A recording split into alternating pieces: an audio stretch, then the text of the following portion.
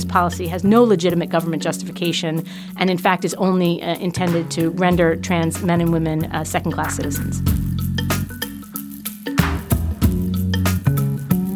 I don't think that the entirely appropriate arrest of the president's friend of 40 years is the triggering mechanism for concerns about federal arrests.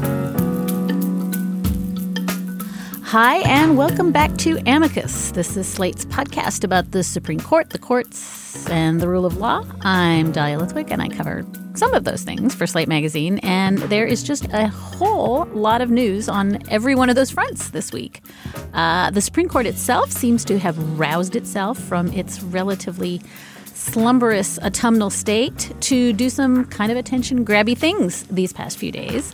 Just last week, the court agreed to take on what may prove to be its first major gun rights case since the court ruled in 2008 and then again in 2010 that with certain exceptions, the government could not prohibit people from having handguns in their homes for self-protection.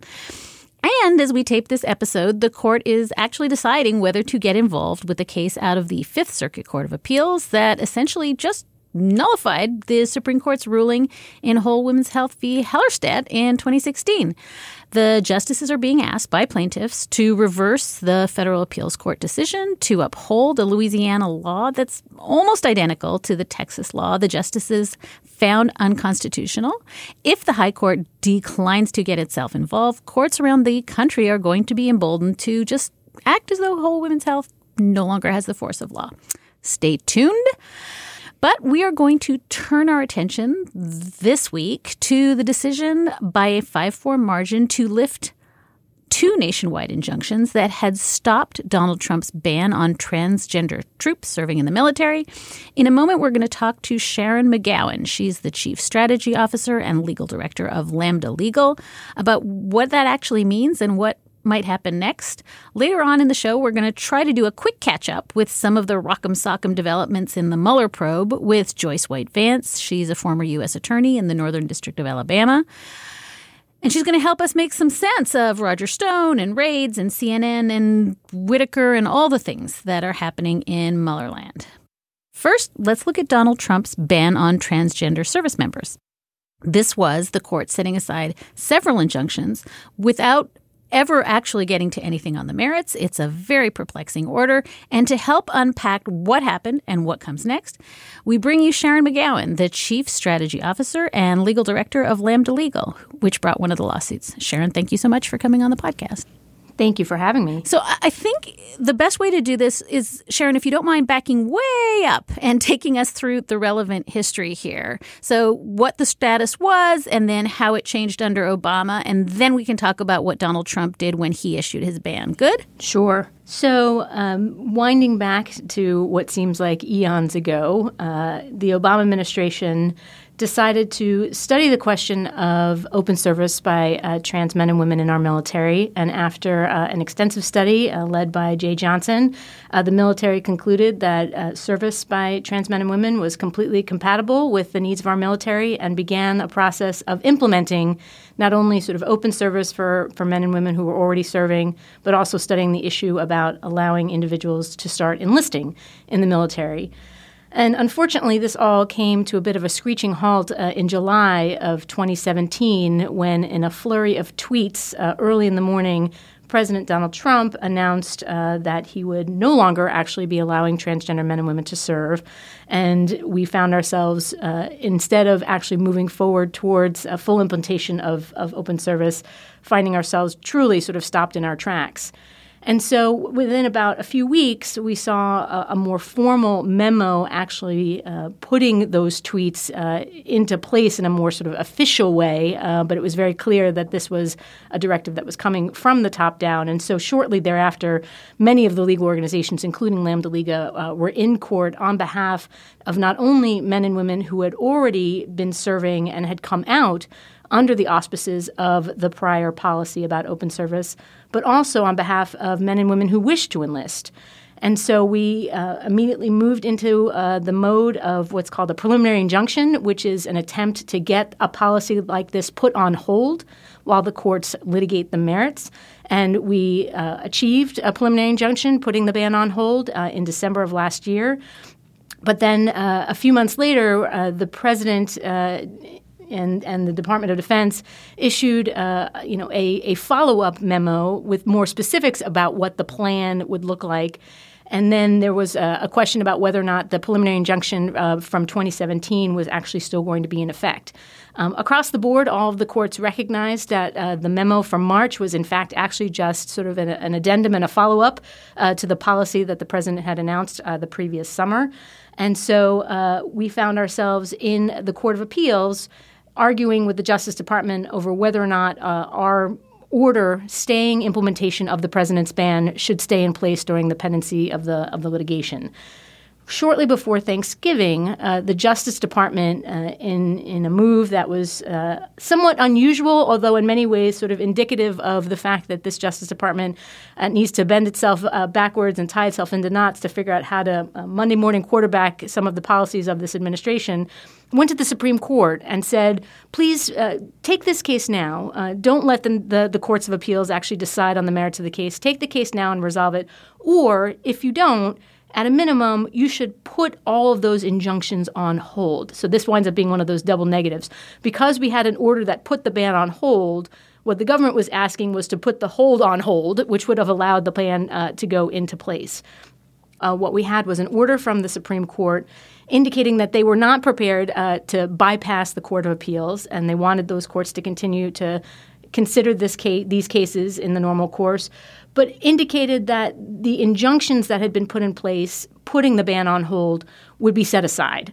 And so what that means now is while these cases work their way through the courts, the ban, for all intents and purposes, will still be in effect, which means that the individuals who wish to enlist will not be allowed to. Individuals who are currently serving, who have not yet come out, will risk losing their careers if they do so. And then there is sort of this third category of individuals who came out previously, and there is a grandfather clause that, at least from what it says, will provide them with some level of protection from discharge in the short term, but it really does sort of cast a pall over their career and their professional advancement. And frankly, we don't even know necessarily whether that grandfather clause will stay in effect. So it is a very, very precarious time for all of the men and women in the military, whether they're already in or wish to serve.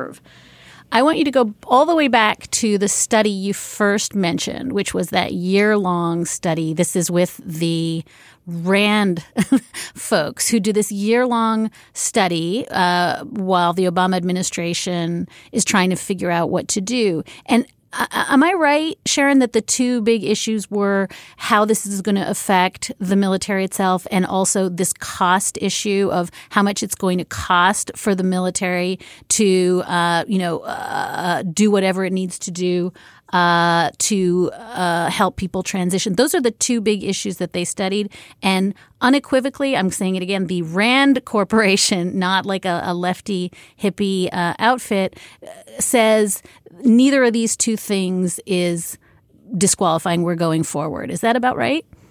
That's absolutely right. Certainly on the question of unit cohesion and morale, the study made very clear, based not only on its own work, based on its experience with implementing unwinding Don't Ask, Don't Tell, which was the ban on service by lesbian and gay service members, based on the experience of other militaries throughout the country. There was no concern on that front. And then, as you said, they did a study of what potential medical costs might be incurred and found it to be really infinitesimal with respect to sort of the overall Department of Defense budget, and something that could very easily be incorporated into service. So now I want you to explain the part of this that is, and you've said something that I think is worth saying again, which is it's much like the travel ban. We have a 1.0 policy, and then we have a 2.0 policy. The injunctions happen between those two. The policy changes somewhat, but can you explain this kind of categorization based on gender dysphoria? Because this is the part I think that maybe listeners didn't fully understand what the policy was purporting to do. When they say it's not a ban, it's based on this other classification. What are they attempting to do? Right. Thanks, Dahlia. It's a really important point because the government is trying in many ways to sort of, as I said, repackage a policy that is blatantly discriminatory on its face. And what they have attempted to do is say, oh, no, it's not that trans people can't serve. It's that, trans people can serve as long as they don't actually live according to their gender identity. And for those who may not realize, what it means to be transgender is that you have a gender identity, a deeply rooted sense of who you are that is different than the gender that you were classified at birth. And so the government is trying to suggest that somehow, trans people who are willing to basically not be trans are able to serve, so what's the big deal?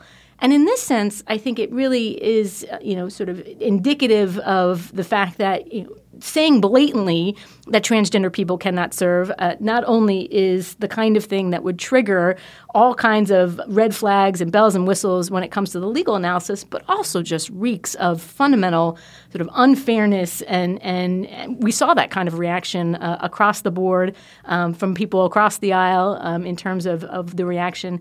And so this attempt to basically say, oh, no, it's not about trans people. It's about individuals, with this medical condition.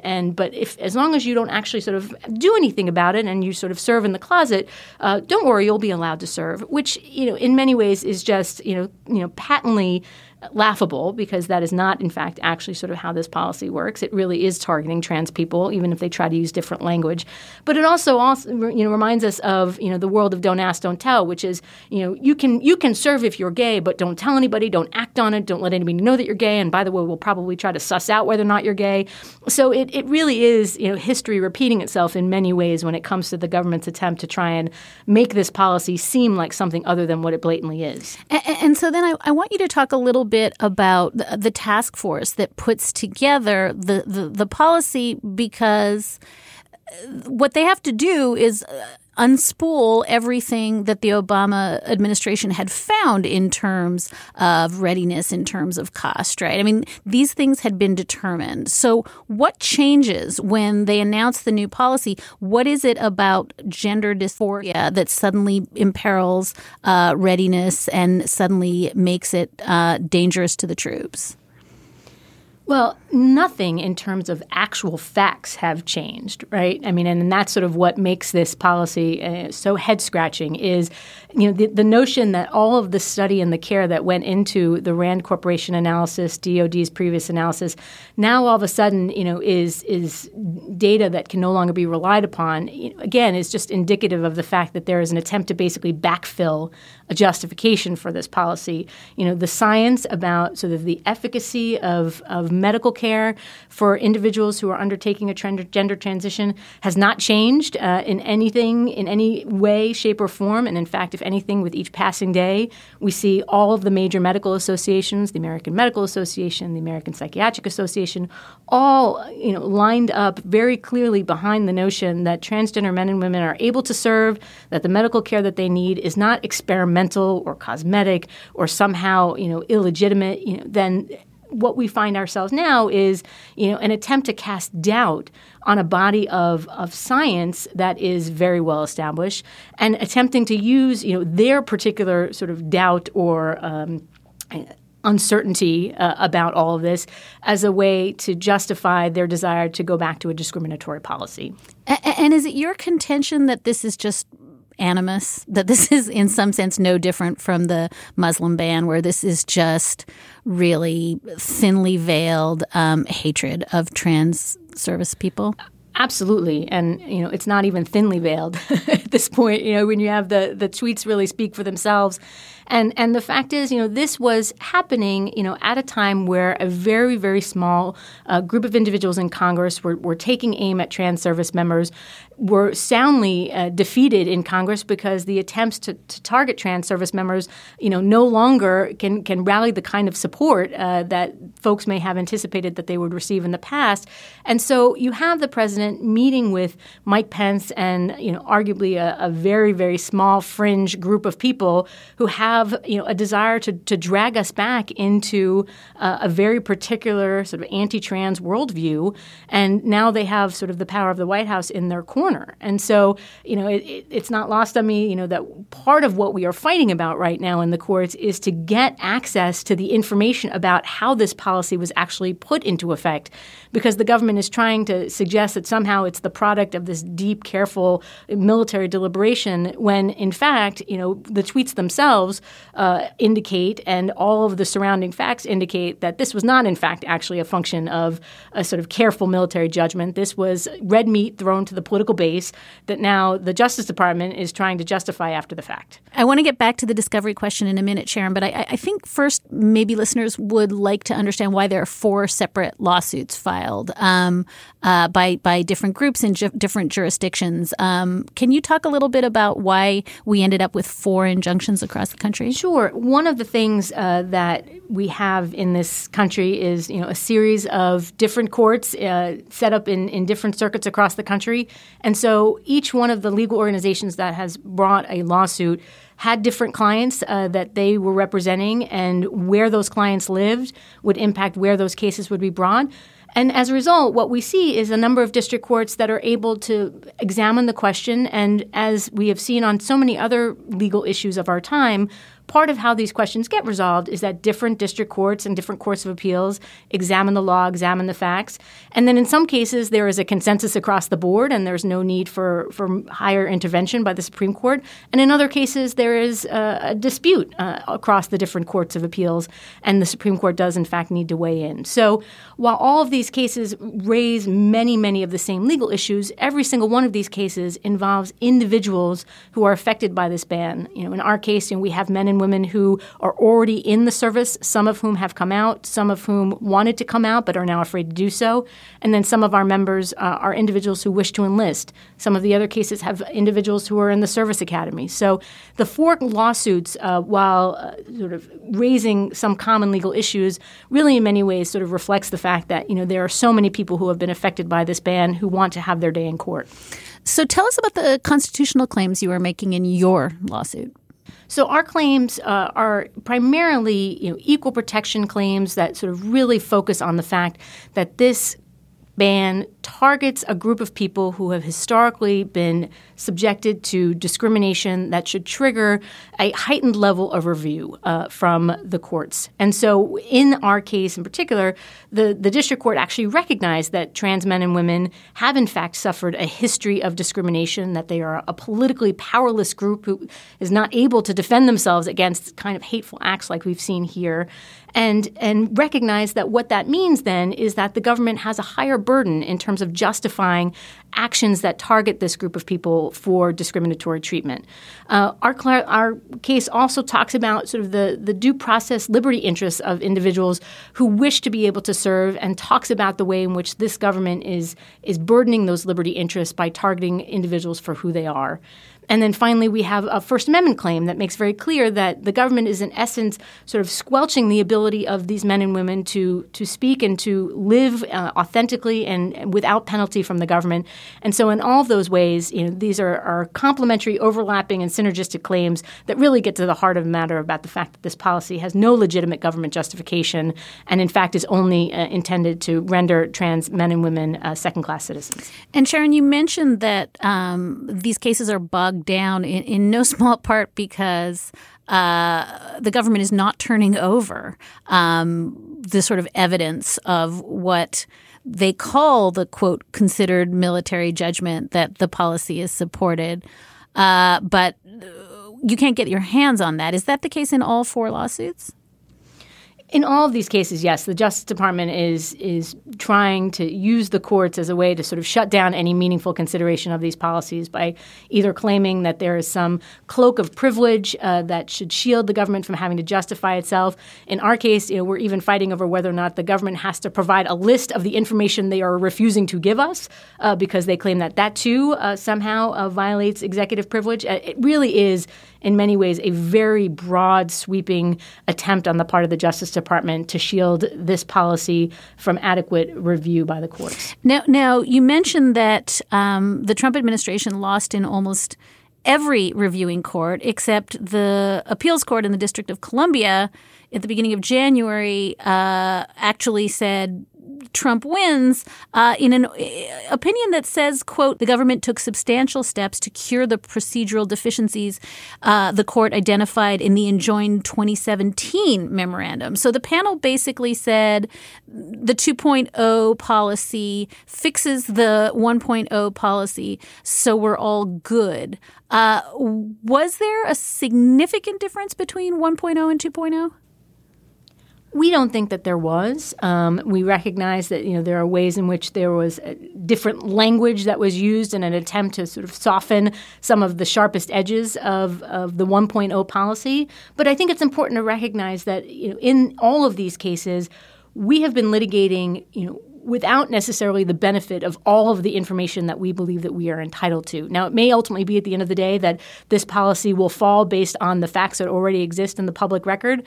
But part of what the issue here is whether or not, the 2.0 attempt really does, in fact, reflect anything other than, attempt to paper up, the 3 tweets, right? Instead of a 3-tweet policy, we now have a 44-page memo as the policy. But if at the end of the day, there was a very clear understanding that they were going to reach the same conclusion, we believe that in and of itself is really what gets to the heart of the matter. But all of these cases, because of the fact that we all rushed in light of the urgency to seek preliminary injunctions, are all still in a relatively preliminary posture. And so in our case and in all these other cases, we are going to continue to fight to get the full record into court in front of the public so that we can have a fair and complete adjudication of these policies. So that's actually really important. It's the question that I think is the nut of what's so strange, is that none of these cases are actually formally adjudicated on the merits. As you said in the beginning, we were fighting over a preliminary injunction, over a series of preliminary injunctions.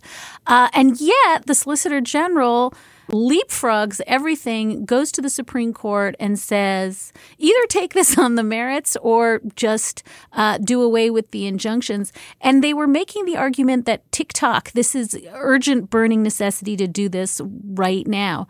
And we've talked about this a lot on the show, that seems to be the new, that's the new way we do it, is we just race right to the Supreme Court. What was the argument that they were advancing that made this urgent and exigent in their view? Well, I appreciate the caveat in their view, right? Because, we have been living with almost 3 years of open service, and the military has continued to function at a level of care and effectiveness. And so the notion that somehow the sky was going to fall if those injunctions stayed in place while the cases worked their way through the court really in many ways is divorced from anything remotely like fact, and in fact it just relies on speculation, fear of the unknown, all of the woulda, coulda, shoulda that we see out of the Justice Department give us the benefit of the doubt. And obviously this administration is testing those presumptions that often operate in cases like this and taking them to the breaking point.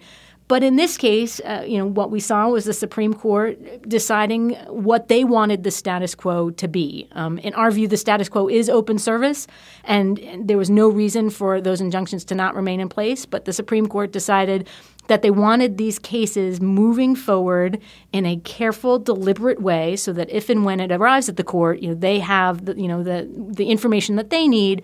And to the extent that, they sort of erred on the side of keeping things in the government's view, as a status quo of non-open service, we obviously sort of disagree with that, but that's where we are right now. But it's really your view that this is not any kind of determination on the merits. It's just a tweaking of the status quo. I think that's absolutely right. I mean, the fact is that we had a 1-paragraph order that in some ways was sort of screaming with all of the things that it didn't say. And I truly do believe, that the court is a careful, conservative, lowercase c sort of conservative, although, we can talk about whether or not it's, other kinds of conservative. alternative that's still sort of left to be decided, and in this case and others. But I do think there was a way in which the court decided that when they wanted to hit the pause button, and this was what the pause button meant to them. And so now, we are absolutely eager and even more determined than we were before, if that's even possible, to get this case litigated and fully presented on the merits, because now, unfortunately, the harm is being done in a daily way, in a way that it had not been while those injunctions were in place.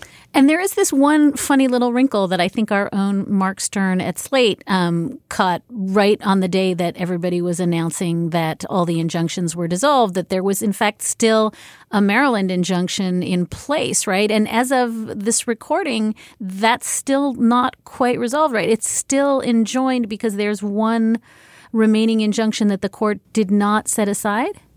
That's right. There was a case in the District of Maryland that was not yet up on the Court of Appeals, so it was not part of the Justice Department's filing in the Supreme Court asking for that leapfrog that we talked about previously. And so the fact is we do still have one of the nationwide injunctions in place. We have other proceedings that are working their way through the court. But I think it's very interesting to note that right after the Supreme Court decision, I think within that first 24 hours, DOD itself recognized that injunction was still in place, that they intend to abide by it. And, we don't know exactly sort of what is going through the mind of every single person in DOD, but I suspect that there are many people in DOD who are more than happy to sort of slow walk this, because, this is not the kind of move that I think really serves our military, serves our national interests. And so I suspect that there are many folks in the Department of Defense who are quietly disappointed to see us really trying to roll back the clock on this. And I hope that it's only a short-term bump along the road. Assuming the Maryland injunction goes away, what changes? As I understand it, broadly speaking, the transgender folk who are already serving can serve, but anyone who seeks to transition or to serve openly now risks being discharged. Is that about the state of play going forward? That is right. And we obviously are going to need to wait and see what it looks like for our service members who have already come out. The policy on its face, claims that they will be sort of grandfathered in and not suffer adverse consequences. But as a practical matter, the fact is they are now being told, we'll let you serve, but we really think you're unfit, by the way.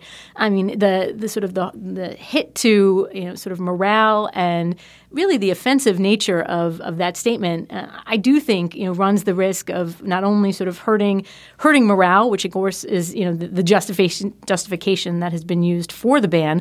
I think that, sort of the fact that we will be in this circumstance now for the months to come is going to be, very, very challenging, not only for our service members themselves, but for the other folks in their unit who want to focus on the mission and do not want to be sort of bogged down in this kind of political nonsense. I should have asked this up top, Sharon, but how many transgender troops are currently serving? There are different numbers. I think, we know that there are sort of somewhere in the thousands. But part of why I hesitate to actually sort of give a firm number is that one of the things that this whole process has demonstrated is that there are men and women who are in the process of beginning that transition. So it's impossible to know for sure how many individuals. It is not, any kind of, overwhelming number, but it is a substantial number, and the talent that we would lose if these men and women were not allowed to serve is significant. I think that's what I wanted to give you a chance to just give me some faces and some stories. Tell me about some of the folks that we may not know about who are whose lives really changed last week. There are just such incredible stories, and I find myself, thinking about how hard they are fighting to serve a country that, to be clear, is overwhelmingly behind them, right? We have the data indicating that upwards of 70% of individuals, when asked in a poll, recognize that trans men and women should be able to serve, right? So, I hope that there's comfort that they find in those numbers. But the fact is that, they are now facing additional uncertainty. And we have individuals like our plaintiff, Ryan Karnosky.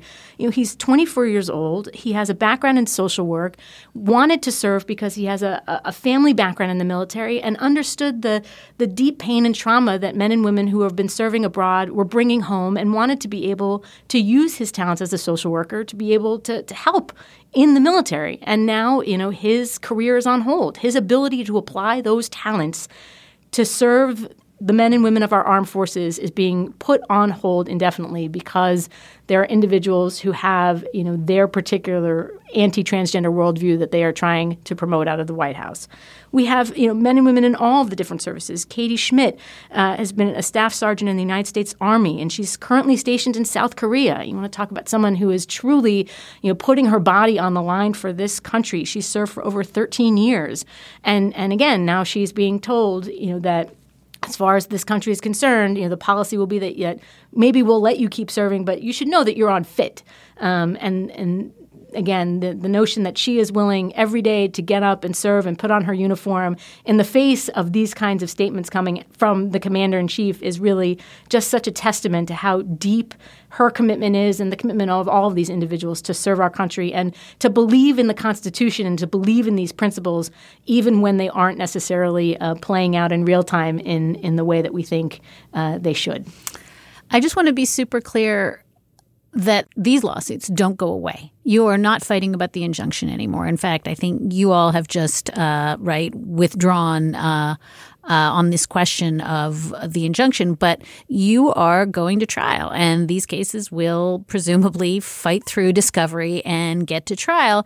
And I wonder if I can't help thinking, Sharon, about the ways in which the marriage equality, those trials were so instructive. They were such teachable moments in terms of, fine, we'll get the data on the record. We'll get all the information out there. We will debunk the junk science. In a strange way, do you hold out the hope that this is the way we're going to change hearts and minds, is having this litigation just play out? And I understand it's an uphill struggle to get the information you want about the genesis of the policy, but is there a way in which you think of this as an opportunity to really tell your clients' stories in a way that could make this longstanding animus sort of reveal it for what it really is? I mean, it is unfortunate that between now and when that day comes, the ban will be in place and the harm that it causes will continue to occur, which is why it was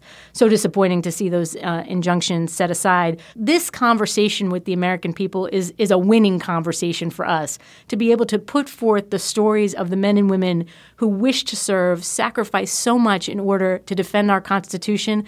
These are our clients and stories that anyone would be honored to tell. And you're absolutely right as well, to the extent that there is an attempt by the other side to make up facts and to rely on junk science. We are more than happy to put the science on trial, because the science is absolutely, definitively, and for many years has been on our side.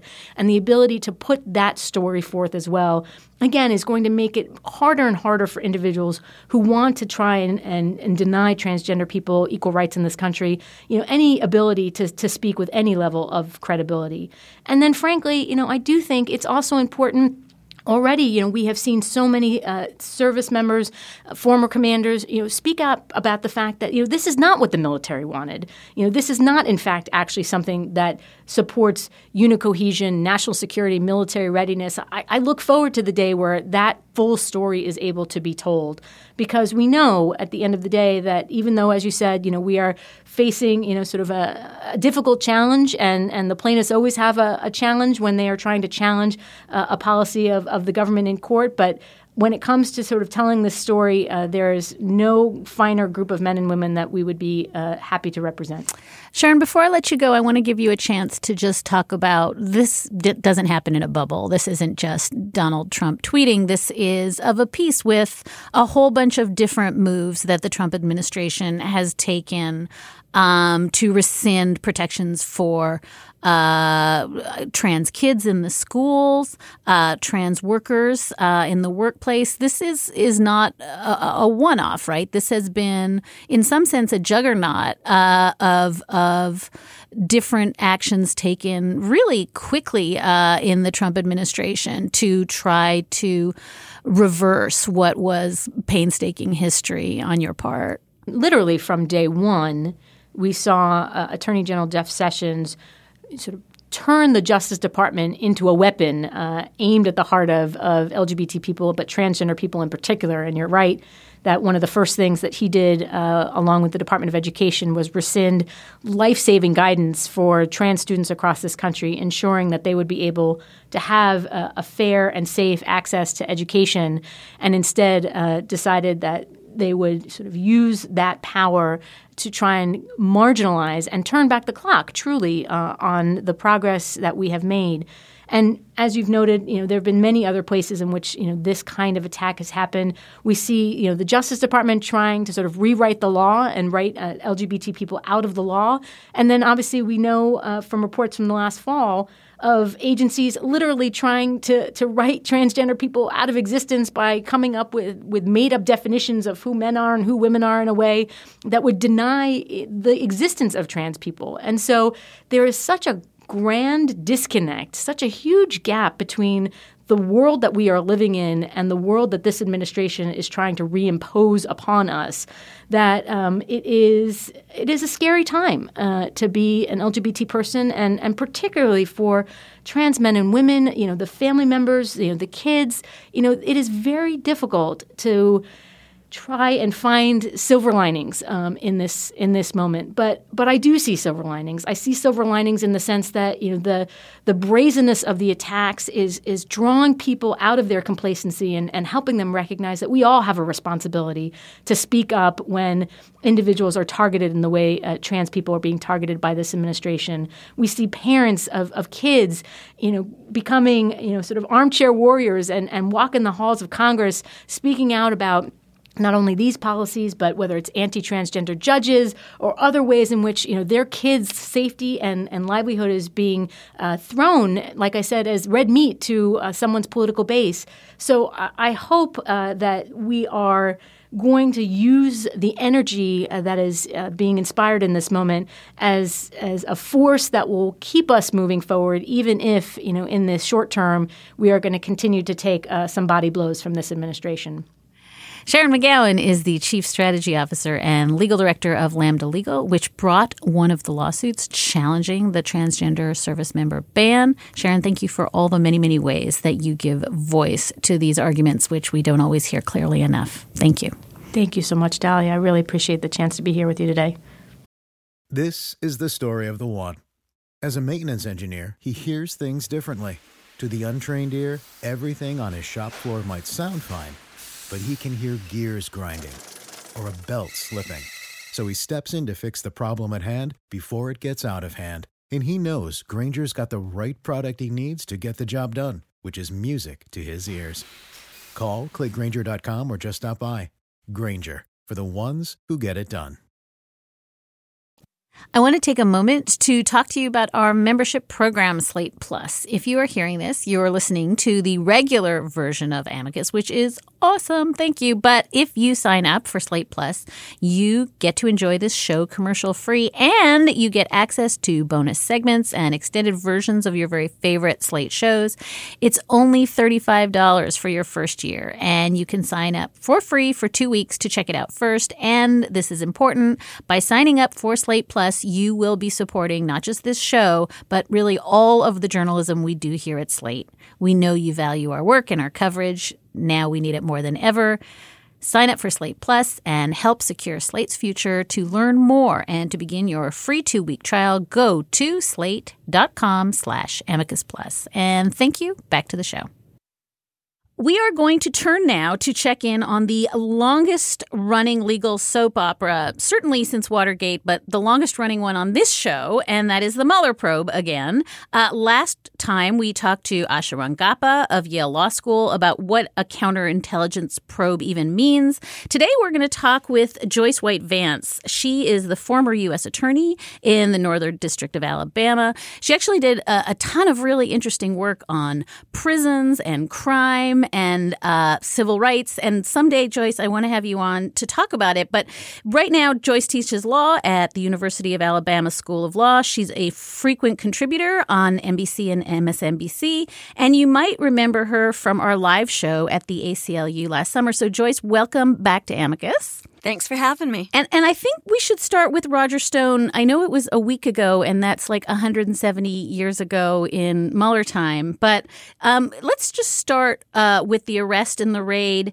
It's still in the news in some small part because it's now the narrative has torqued into this poor old man, and he was sort of sitting defenselessly at home in his wheelchair, and he was almost killed in an overzealous raid, and somebody tipped off CNN. And I'm laughing, but Senate Judiciary Chairman Lindsey Graham is now demanding that FBI Director Chris Wray brief the Senate on this arrest, the number of agents involved, the tactics employed, the timing, whether the FBI actually tipped off the media. So this isn't going away, this story that the entire indictment and arrest are somehow illegitimate. How worried should one be that this is where the story's gone? So Roger Stone, who is the self-described master of dirty tricks, no surprise that he would come out with a false narrative about his arrest. I have to say I rankle every time I hear this described as a raid because it's not a raid. What it is an arrest warrant that's been approved by a federal judge. And a search warrant in which a federal judge has found that there was probable cause to believe that there was either evidence or fruits of crime at the location to be searched. So this isn't the FBI going off like jackbooted thugs. Stone is just building his own narrative here, hoping that the public will donate to his defense or whatever it is he hopes. The reality is this was a raid, a search warrant, an arrest that was executed in response to someone who had threatened a witness. If you read the indictment, you see where Stone tells someone he's trying to encourage to commit perjury, prepare to die. So this is someone who the FBI had plenty of reason to believe would be interested perhaps in destroying evidence, possibly in being a danger. And they acted appropriately with the number of personnel that they needed to effect the arrest and to complete the search. And is it worth flagging also that Roger Stone's initial story was that they were perfectly polite and respectful and only later changed it to this was an incredibly assaultive and violent arrest? I mean, I don't know why we would hold him to either of those narratives, but it is worth saying that the second story is new. It was a really interesting moment when Stone came out after the arrest and he was already protesting. He'd been processed out. But he takes – and there's this moment, and it's clearly a moment of candor where he stops in the middle of his narrative and says, but the FBI, the agents were extraordinarily polite to me. What do you make of something like that? Agents are trained to treat people properly. They aren't in any way trying to act inappropriately in this situation. I will say that there's a larger issue here. This is not to say that we shouldn't consider the criminal justice system and whether we need to engage in a thoughtful process about how arrests are made and whether there's implicit bias that sometimes impacts those situations. I don't think that the entirely appropriate arrest of the president's friend of 40 years is the triggering mechanism for concerns about federal arrests. Okay, let's talk about the Stone indictment. On the one hand, it's very revealing, right? Everybody focuses on paragraph 12, where it says that after July 22nd, 2016, the release of the stolen emails, a senior Trump campaign official was directed to contact Stone about any additional releases and other damaging information. So that's the kind of red flag line, to the extent there is one. It seems like it's creeping right up to this possible line of at minimum campaign finance violations, maybe some kind of collusion. But then the indictment never quite gets there, right? It never quite takes us into the boom, this is it. And you suggested on Twitter that Mueller actually had good reason to limit the charges he brought against Stone. Can you talk a little bit about why you think this didn't kind of go for the 12 rather than, it went for the solid 4.5? Sure. The question I think everyone's wondering about is, why isn't Stone charged with conspiracy on behalf of the campaign to conspire with the Russians to impact the 2016 election? And there are a number of different possibilities. It could be that Mueller came up empty-handed, that in fact there wasn't any sort of conspiracy. Or it could be that he believes that there was a conspiracy, but he lacked sufficient proof beyond a reasonable doubt, admissible evidence to charge it. I suspect that what we're actually seeing here is that this is a building block piece, and that he wanted to see if there was any possibility that Stone would cooperate, however unlikely that might look. He wanted to go ahead and do the searches, and for whatever reason decided they needed to be timed along with the arrest. The reason to not charge the conspiracy now is that once you charge the conspiracy, and we're sort of seeing this play out with the Concord case right now, you're entitled as a defendant to all sorts of discovery. Mueller may have wanted to protect that information a little bit longer to keep what he actually knows out of the public domain and certainly out of Roger Stone's hands. So just in plain English, had he charged the largest, then suddenly the defendant is entitled to see everything. And Mueller's trying to keep everything close to his vest until he absolutely has to reveal it. That's the best theory you have? Yeah, I mean, it's maybe not quite that broad, but you do have significant obligations as a prosecutor to turn over information to a defendant once they're charged. And that could be information about who all the co-conspirators are and what they did, and it would let Stone and whoever he shared with understand just how good the Mueller operation is at acquiring this evidence. If I was Mueller, I might want to hold that close until I was ready for the end game, whatever that end game might look like. And Joyce, that's probably the exact same logic that applies when Stone doesn't tell us the name of this senior Trump official, right? It's the same, effectively the same play, which is I'm not telling you one iota more information than I have to, even though clearly Mueller knows who that is. So I think that's partially DOJ policy. There's a policy against naming in an indictment someone who you're not going to indict, whether they're an unindicted co-conspirator, a victim, a witness. We simply don't name names. What's so unusual here is this shift to the passive voice, this, without saying individual one directed a senior campaign official, we just have this blank out of someone directed the senior campaign official, which really apparently shined a big spotlight on that and has led a lot of people to conclude it was the president. Joyce, I guess I wanted to ask, what did you make of Acting Attorney General Matt Whitaker's statements this week when he was talking about the Mueller probe wrapping up? Let's have a listen. Right now, the investigation is, I think, close to being completed, and I hope that we can get the report from Director Mueller as soon as possible. Is that aspirational talk, or is that some kind of shot across the bow, or does Matt Whitaker in fact know that this entire investigation is about to wrap up? It was inappropriate. Folks at DOJ shouldn't talk about ongoing investigations. And particularly here, we have an acting attorney general who received advice from career ethics officials that he needed to recuse from this case. He declined to do that, and now he's out in public talking about the case itself. So who knows what to make of that? I'm sure that he hopes that the Mueller report will be issued soon. I think Mueller will issue it when he's good and ready for it to be completed. And do you have some spidey sense of how close we are? I know that there's, people making proclamations about mid-February, early March. Do you have any I'm not asking you to spitball. I guess I am asking you to spitball. Do you have some sense, Joyce, of what we're looking at, or no? So I've learned that it's really a bad idea to have a crystal ball in this case, but it doesn't look to me like the investigation is close to complete. A search warrant has just been executed. The Stone case has been declared complex by the parties, which means it'll take a little bit longer to do. There are these discovery issues in Concord. It looks like there's a lot of work left to do. Maybe Mueller is in the process of transferring some of it over to U.S. attorneys' offices. That's not clear, but if I had to bet on this, I would say this does not all wrap up in February. You mentioned this, but let's spell it out for a minute, because we learned in a court filing on Wednesday that evidence that had been gathered by Mueller was obtained by Russians, leaked online, possibly in an attempt to discredit the whole inquiry. And this is, I think, Mueller just saying out loud that lawyers for Concord Management and Consulting, which is this Russian company that allegedly funded some of the hacking, is they're leaking documents. I couldn't decide when I read this. Is this a big deal or a very big deal or a tiny little deal? What's your thought? My instinct is that this is a very big deal.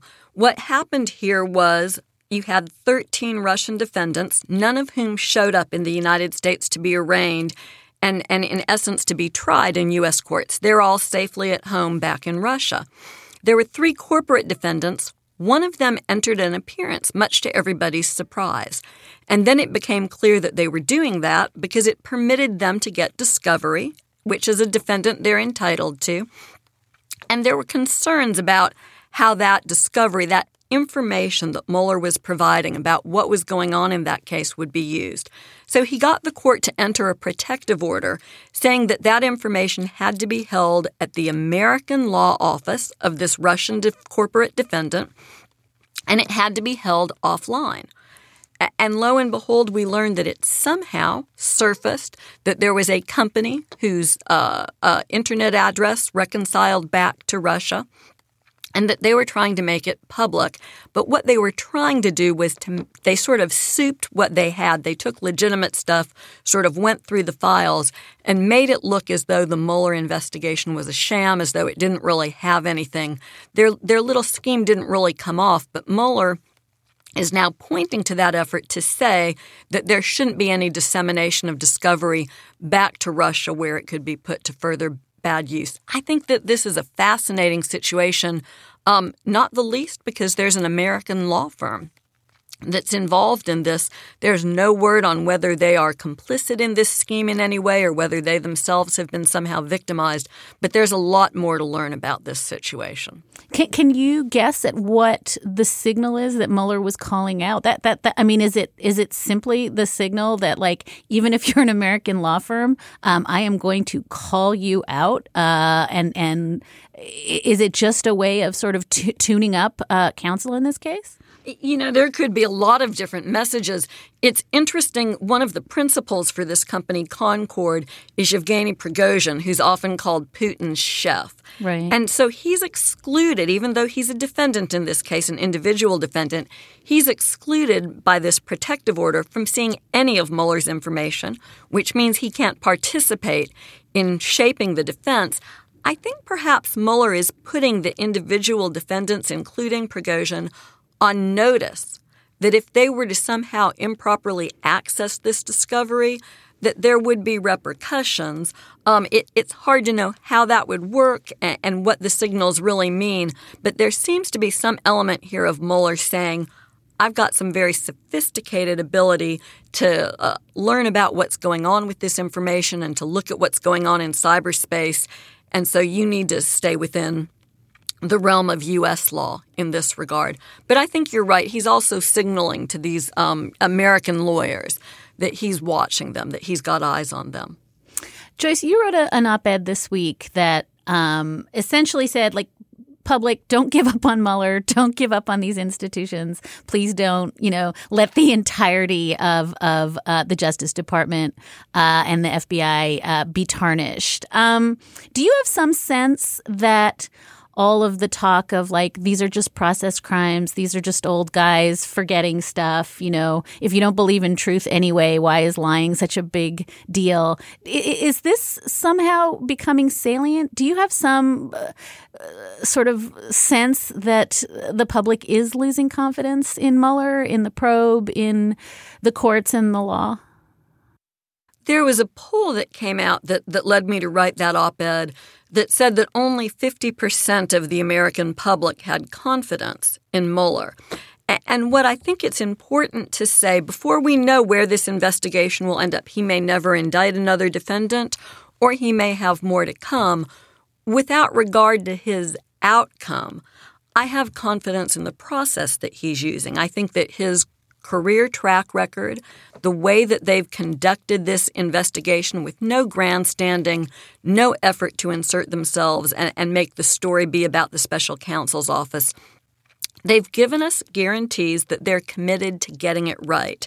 And that means getting it right for prosecutors. So when people talk about, oh, it's just a process crime, they're only lying, I think we should all be really shocked by that, by the notion that people close to the President of the United States lied about their connectivity with our country's age-old enemy, the Russians. And somehow, in this day and age, that's supposed to not matter. We really need to reconsider if we find ourselves in that place where we believe that lying, which Congress has indicated, which Congress has legislated and made a crime in these sorts of settings, we need to reconsider if we're starting to take that anything less than seriously. And my last question for you, Joyce, is not unexpectedly, the vote on Bill Barr as the permanent Attorney General got kicked back this week, in no small part because Democrats have meaningful concerns about his supervision of the Mueller probe based on, things he's written and said. I wonder if watching this, you have the same concerns, or if you have the sense that my God, it's better than Matt Whitaker, who, is not taking his own ethics lawyer's advice, or B, look, this is a lawyer's lawyer, and at the end of the day, he'll be fine supervising this probe. How sanguine are you, Joyce, about Barr taking over as AG? I think we have to look at Barr two ways. One is in terms of the Mueller investigation. Barr is an institutionalist in many ways, who one would hope would stand up for the independence of DOJ and not permit improper interference from the White House. And many people believe that he will do just that. And then there's a second consideration, which is Barr as an attorney general. And in many ways, he's indicated he will carry on, particularly in the area of civil rights, some of the dysfunctional policies of the Sessions Justice Department, including failure to support LGBTQ Americans, walking away from oversight of police misconduct. He's not at all committed to preserving voting rights for all Americans. So I think in many ways it's that area, not the Mueller investigation, that's more concerning as we look at an Attorney General Barr. Joyce White Vance is the former U.S. Attorney in the Northern District of Alabama. She teaches law at the University of Alabama School of Law and is a frequent commenter on MSNBC and NBC and a writer of op-eds. Joyce, I've really wanted to have you on the show for a long time, and I'm very grateful that you joined us. Thanks so much for having me.